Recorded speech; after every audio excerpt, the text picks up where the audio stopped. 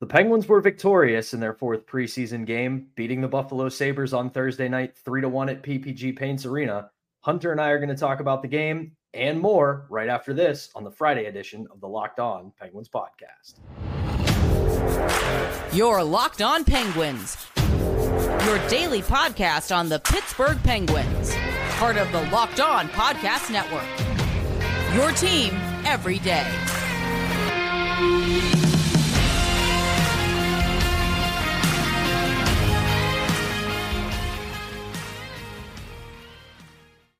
Penguins fans, welcome to the Friday edition of the Locked On Penguins podcast. I am one of your hosts, Patrick Damp, joined as always by the esteemed Hunter Hodes, and we thank you for making this your first watch or listen of the day. You can find us on YouTube, anywhere you get your podcasts, and you can follow me on Twitter at Synonym for Wet. You can follow Hunter on Twitter at Hunter Hodes, and of course, you can follow the show on Twitter at LO_Penguins, and it's a victory Friday here in Pittsburgh, and I'm just trying to drum up some excitement because, oh boy, the first period of that game last night was put you to sleep. Yes, quite literally. Some of that is that I start my workday at 4 a.m, and I was up for quite a while by the time the first period rolled around, but a lot of it wasn't a whole lot to talk about in that first period, but as I said, they were winners 3-1 over the Buffalo Sabres last night. And Hunter, your thoughts, who stood out to you? What are we taking away from preseason game number 4? Just a second on that. I would rather watch my water boil for pasta than watch that first period again. It was absolutely awful hockey. I was trying my best to multitask, eating my dinner and watching. I found myself more focused on my dinner, which was spectacular last night, than that first period. It was a chore to get through. Just bad hockey. A little bit. But so, yeah, who stood out to you? What did you think? I got a couple names. We talked a little bit off mic about who stood out to us. So I think yours is probably the best one to mention. So let's hear it. Yeah, my biggest standout, honestly, Tristan Jarry. I thought he looked very poised in net, made the saves that he needed to make. The one goal that he allowed, Tage Thompson came in on like a mini breakaway, goes backhand, forehand, past his pad. He does that to any goalie. He's an absolute freak in the NHL. He's probably going to score 45, 50 goals again this year. He is that good. But outside of that, I liked, again, how poised Jarry was in the net. His movement was spectacular. He made himself look aggressive in net, made himself look big in net. When he is doing all of those things, he's healthy and he's on top of his game. I want to see more of that throughout the preseason and, of course, during the regular season. He actually looked healthy in this game. He wasn't, what's the word I'm looking for? I guess shaky, going from left to right and going from the other directions as well. He actually looked like a healthy goaltender in the net and made some really nice saves. He's definitely my biggest standout to me. If he can do that during the regular season, the Penguins will be just fine. Yeah, he had a very solid game. Like we said yesterday, wasn't a lot of threats on that Buffalo roster last night, but Tage Thompson was one of them. So giving up a goal to Tage Thompson is nothing to be ashamed of. Kid's a great goal scorer, and he's going to be for a long time in the National Hockey League.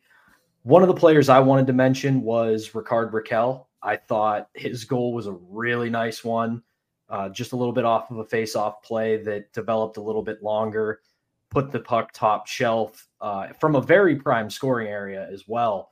And as we talked about, there is some chemistry there between Crosby and Rakell, and you're starting to see it. And I do keep bringing this up. It is preseason, and you're not going to see a lot of this chemistry come to fruition right away. You're going to see little snippets of it, which brings us to somebody else in Erik Karlsson. He is a very unique player, and the things that he does are almost unpredictable in the sense that unless you are on the same level as him intellectually when it comes to hockey, it's going to be hard to adapt to. He found himself in some situations, in some positions where he could score or could get a scoring chance, and the Penguins just weren't quite ready for it because they're still feeling him out. They're still figuring out what his game is. So that's going to come with time. So I'm very encouraged by that. Last person I want to mention is Drew O'Connor. 2 goals, one of them, yes, an empty netter. But again, this is his time to really make his presence known on this roster. And he has consistently been good throughout this camp. And he's somebody that is really pushing to make the opening night roster. Agreed on all those points. And before I get to my final standout, because you hit on a couple that were also my standouts for this game. Speaking about Raquel, he scored that goal from the signature TJ Oshie spot where he has scored probably half of his goals in the league against the Penguins. I saw that spot right away. I'm like, yep, hit him there. Boom, puck goes in the back of the net. No chance for Comrie. Agreed on Drew O'Connor. He had quite a few chances before he got that first goal off of a really nice pass from Lars Eller. More on Eller in just a second because he played really well. But that was a nice goal. A couple before that, though, had a couple of mini breakaways, wasn't able to cash in, but finally breaks through there. If he continues to play like that, there's no doubt that he's going to have a roster spot in the bag in the next week and a half, 2 weeks, whatever. And then for Erik Karlsson, a little bit of a quiet night from him, but that's fine. You're still working out the kinks. And when you can have a quiet night from Erik Karlsson where he's still, when he's on the ice, the Penguins have almost 75% of the expected goal share. That's pretty A-okay in my book, Pat. Yeah, and that's really all that you want. Obviously, not all, but you do want some more offensive push and output. But I say this all the time about elite players, especially ones offensively, is my worry for them is when the chances stop coming. That's when I get worried with players like that. It's not so much, oh no, they're mired in a scoring slump, because anybody who understands hockey, and especially anybody who understands analytics, is goals are random. There's no way to predict them, but you can look at the process and say, okay, they're doing the right things. So for your Erik Karlssons, your Sidney Crosbys, Evgeny Malkins, et cetera, when they are getting chances and creating offense, yeah, maybe the puck's not going in, but eventually that dam is going to break. Agreed. And there were a couple other plays I did notice from Karlsson last night. There was one play, he was deep in the offensive zone, and it looks like he's being pressured by a couple of Sabres players. He is still able to whack the puck to the point to set up a chance from there. And I'm like, how did you even make that pass? I just was flabbergasted. I had to rewind the stream on the Penguins website to watch it again because I was like, wait, it looked like he had no room there. And just that kind of play is a taste of what he's going to bring to the Penguins lineup this year. I also noticed just how fast of a skater he is. He got back into the play after it looked like he was burned once or twice so fast, take away maybe like an odd man rush or something like that. It was like, wow. I think his skating ability is not talked about enough in this city within the fans and the media, and you're going to see that on display a lot this season. Everybody is going to talk, understandably so, about the offense that he could potentially bring to this roster, but do not sleep on his speed. He is a fast player, and the best way I can describe his skating as well is that it's economical. You're not going to see his arms moving quick. You're not going to see a bunch of quick strides. You're going to see 3 or 4 powerful strides, and this guy is off to the races. For sure. And we saw it a couple of times last night. But the final player who I do want to shout out, Lars Eller. Again, I will do the Shaq meme. I wasn't familiar with your game. Well, I was last night. I had said after they signed him that I thought his legs were kind of cooked. Did not look that way against the Sabres. He was very quick on the ice. He was a forechecking menace for the Penguins, was also responsible in his own zone. It looks like they may have something with him and Drew O'Connor. They were finding each other all game long. And that pass by Eller to DOC for that go-ahead goal that ended up being the game winner, beautiful job from the corner. You saw the goal too. Just a really nice pass. O'Connor's able to tip it in. I thought Eller was a menace in this game. And when he plays like that, he's going to prove me and quite a few people wrong, but really like that performance from him. He definitely did not look like a player who was cooked, especially in the offensive zone. And here's the thing about that. If that's part of your third line and they're just tenacious on the forecheck, here's the dirty little secret. They don't have to score. If they can just hem the opposing team in the offensive zone, their defensive zone, and tire them out, And then Sullivan taps one of Malkin or Crosby on the shoulder and goes, go get him. That's a net positive for this team. I would still prefer the bottom six to score, but I definitely understand what you're saying. No. For sure. In an ideal world, you want them to put up a good few goals here and there. But if they're going out and they're not hemmed in the defensive zone, right, and they're getting extended offensive zone time to wear down opposing defenses, that just makes life easier for the top six. Agreed. Yeah, you can't have it like it was last year where the bottom six was A, not scoring, and B, just allowing way too many goals when both those lines were out. Exactly.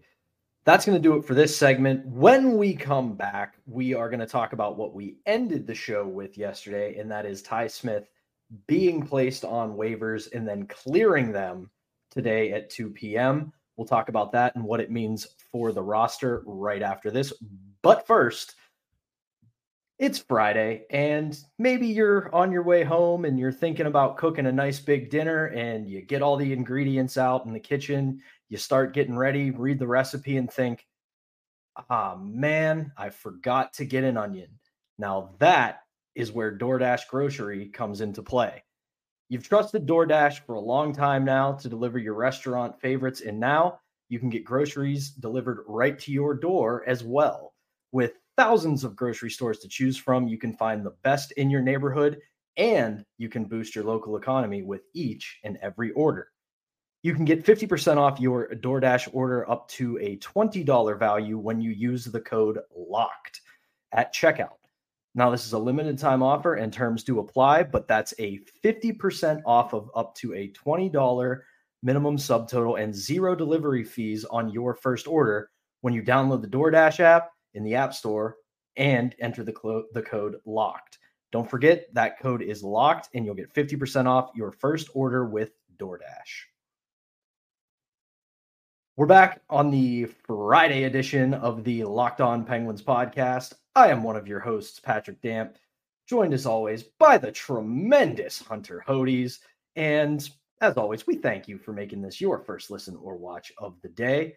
As I said before we went to break, Ty Smith, he's going to Wilkes-Barre. He was placed on waivers when we were wrapping up the Thursday show yesterday. And I got to be honest, man, kind of surprised he made it through.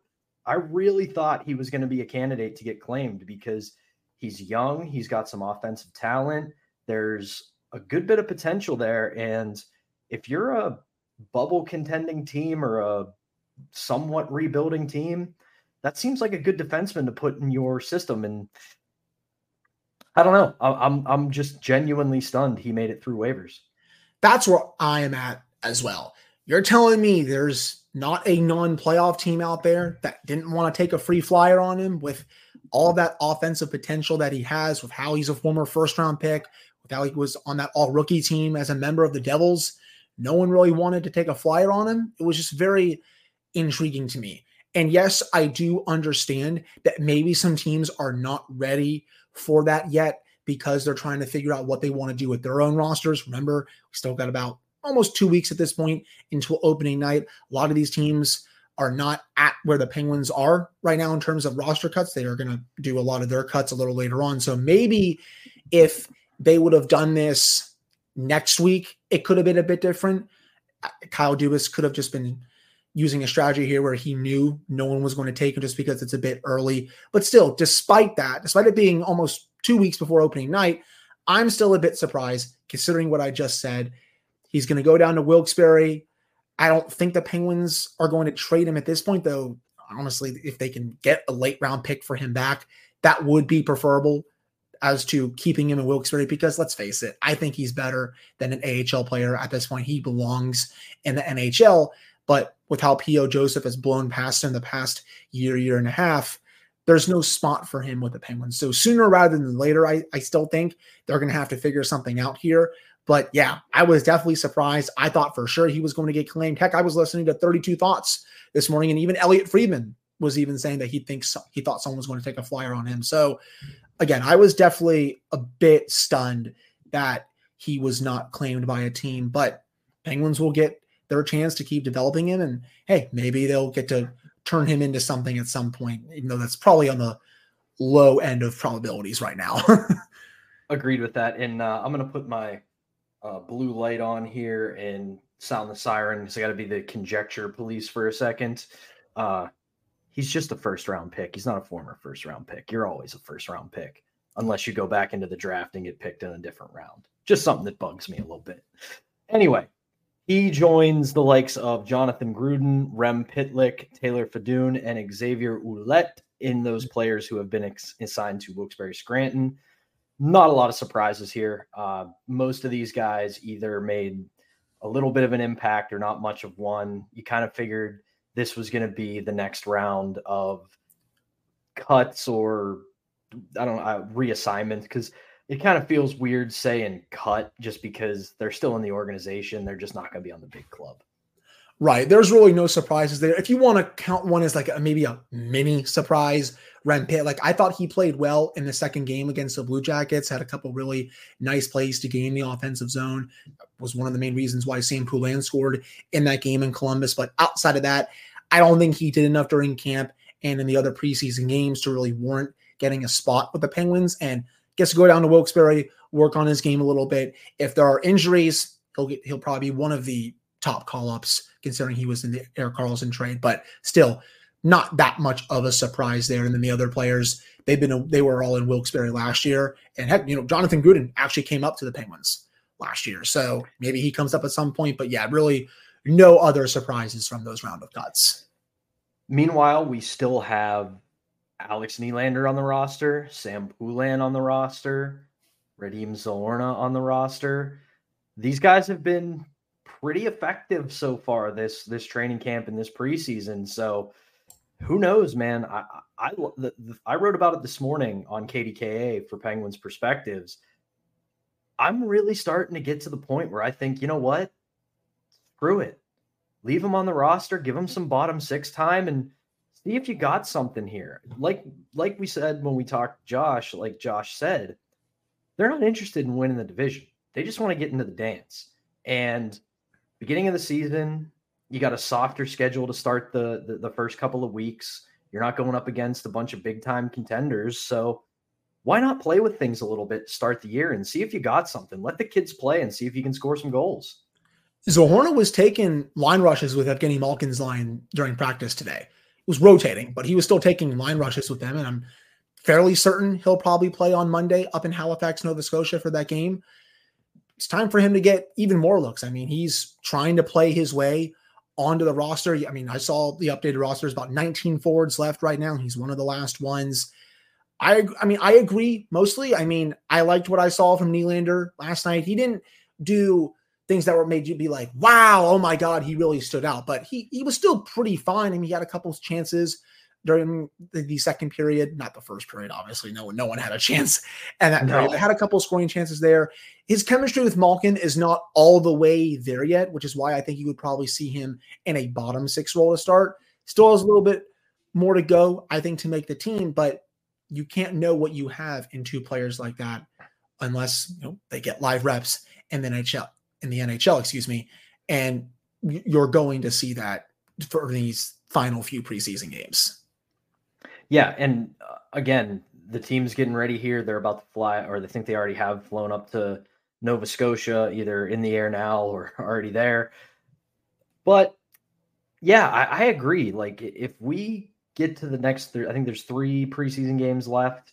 At this point, let these guys cook. Just let them go. Let them see what they can do.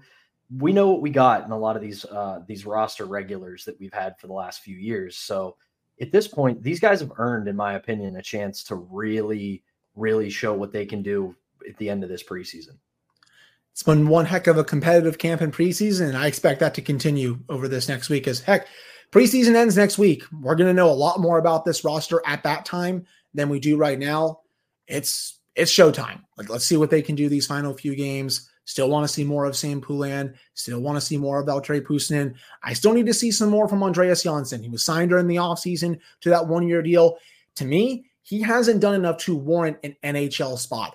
I want to see what he can do in those final couple of games, because if he's not able to be as good as some of these younger players from Wilkes-Barre, they may have no choice but to put him on waivers and then have someone else make the team. But that's also someone that I really want to keep my eye on heading into next week. Speaking of keeping eyes on, there's somebody everybody's been watching in camp, and an old friend might be back a lot sooner than once expected. We'll talk about that right after this. We're back here on a Friday edition of the Locked On Penguins podcast. Once again, I'm one of your hosts, Patrick Damp, joined as always by the stupendous Hunter Hodes. And as I said just before we went to that ad break, now all of a sudden, where there once was doom and gloom, oh my goodness, this team is going to be without Jake Gensel for 5 games, more games, maybe longer. All of a sudden, seems ahead of schedule and he's popping into practice. Now, it is a non-contact jersey, so everybody take a breath. He's not going to be playing in Nova Scotia on Monday, but this is a very positive sign for a guy who we thought we were going to not have for quite a while, and now he appears to be well ahead of schedule. Yeah, I mean, just reading between the tea leaves here, again, I don't claim to have any insider information. I've never really been an insider or anything like that. Elliot Hodes over here. I know. Hashtag Hodes Insider on social media and all that stuff. But there definitely seems to be some optimism. I'm just guessing here that he'll be available before that timeline of the first 5 games, whether it's the 3rd game, whether it's the 2nd game, heck, whether it's the 1st game against the Blackhawks. There's a chance that he could be available for that. And say he practices in the non-contact jersey for the next 5 to 6 days, switches that out, puts on the full contact jersey. Who's to say that he won't be available for that game against the Blackhawks if he's able to practice in a full contact capacity for a week or something like that? There's definitely a shot. And that would be very welcome news to the Penguins because they are a completely different team when he is not in the lineup. Agreed. The one thing I do think, and again, similar to what you were saying, this is just my speculation and my thought on it. I think we probably see him by maybe the 3rd or 4th regular season game, because what they'll probably do is near the end of camp, ramp him up a little bit, put the contact jersey on, see how he's feeling, kind of take this day to day, because even if he is ahead of schedule right now, getting surgery on your ankle, getting surgery at all it's a tough draw. It's a tough rehab. So it's not like they want to just say, oh, look, he's moving quick. He's got his speed. He's doing okay. Let's play him. You got to see how he reacts to contact. You got to see if he holds up to contact, because if he goes into a corner and there's contact and re-aggravates an ankle, this could be a much longer term injury. So I think we may not see him right away, but we may see him a lot sooner than once expected. But I also do think that the coaching staff and management understand how valuable this guy is for once we get to later in the season rather than right out of the gate. Because again, said it in the last segment, the team's not worried about winning the division. They're worried about getting into the playoffs. They're worried about getting into the playoffs and playing well when they get into the playoffs. So Jake Gensel's not going to win or lose you the Stanley Cup in October, but you'd much rather have him in April and May. I agree with you. And just to hit on one of your points that you just made, the last thing you want to do with Jake, especially in this situation, is rush him back. Because say, he keeps being ahead of schedule, but then he hits a setback and then he has to miss maybe more than 5 games. He's already doing really good right now, but you don't want to push him to a point where he potentially has a setback with that ankle injury, and then you have to reassess, have him be out a bit longer than what you anticipated when you made the announcement all those weeks ago. You just got to manage his workload right now. And I think the Penguins are doing a really good job of that. It's great to see him back in practice. I would love to see him back for that opener against the Blackhawks. But if he's not there, even though he's taking full contact, and maybe he's not there for that 2nd game, it's not going to be the end of the world because he's still going to be on that timeline. 3rd or 4th, 5th game, even if it's a 6th game, even if he misses all 5 of those games, Pat, gets back for that 6th or 7th game of the season, that's still fine. That's really not even behind schedule, if you will. You just got to make sure that he's 110%, considering how important he is to this team, the amount of goals he scores, the playmaker that he is. There's just no replacement for him in this lineup. Yeah, and we have seen a lot of guys, because it's been a competitive camp, that they're not going to be Jake Gensel's long-term replacement. They're not going to take that spot away from him. But they have shown that in a pinch, they can help. They can be a temporary stopgap while they make sure that this guy's ready to come back to game action rather than have to make a panic trade or try a bunch of things out that don't work. Between a lot of the guys we've talked about throughout camp the last few weeks, and now seeing that Jake Gensel is ahead of schedule, the Penguins are in a much more advantageous situation than they were, say, a month ago. Yeah, you just need to have those players come up when they play with Gensel. Just have them survive for a first, again, 2, 3, 4, 5 games. If those players can maybe pot a goal or two during that time, and then boom, Jake comes back, that is a job well done, in my opinion. Those players are not going to be obviously scoring at the pace that Jake will, because not many players in the league can. But if they can, again, score a goal or two, help replace Jake by committee, then once he's ready to return, it looks like it's going to be hopefully quicker than a lot of us expected. It's going to be very seamless. Those players can go back down the lineup and everything is going to be just fine. Exactly. If he only misses 4, 5, 6, 7 games, but then you get 3, 4, maybe 5 goals from some of those guys who step in or some of those depth players, perfectly fine. And like we've talked about, it's a bit of a lighter schedule to start the season. So all things considered, this is not a bad position for the Penguins to be in. But that is going to do it for us on this Friday edition. Thank you so much for listening and or watching. Hunter and I will be back on Monday to preview the Nova Scotia preseason game, and hopefully they'll make a little bit of news over the weekend. Right. This franchise is never boring, man. There's always news when it comes to the Penguins. Exactly. Thank you again for everybody that watches, listens, and subscribes, and we will talk to you on Monday.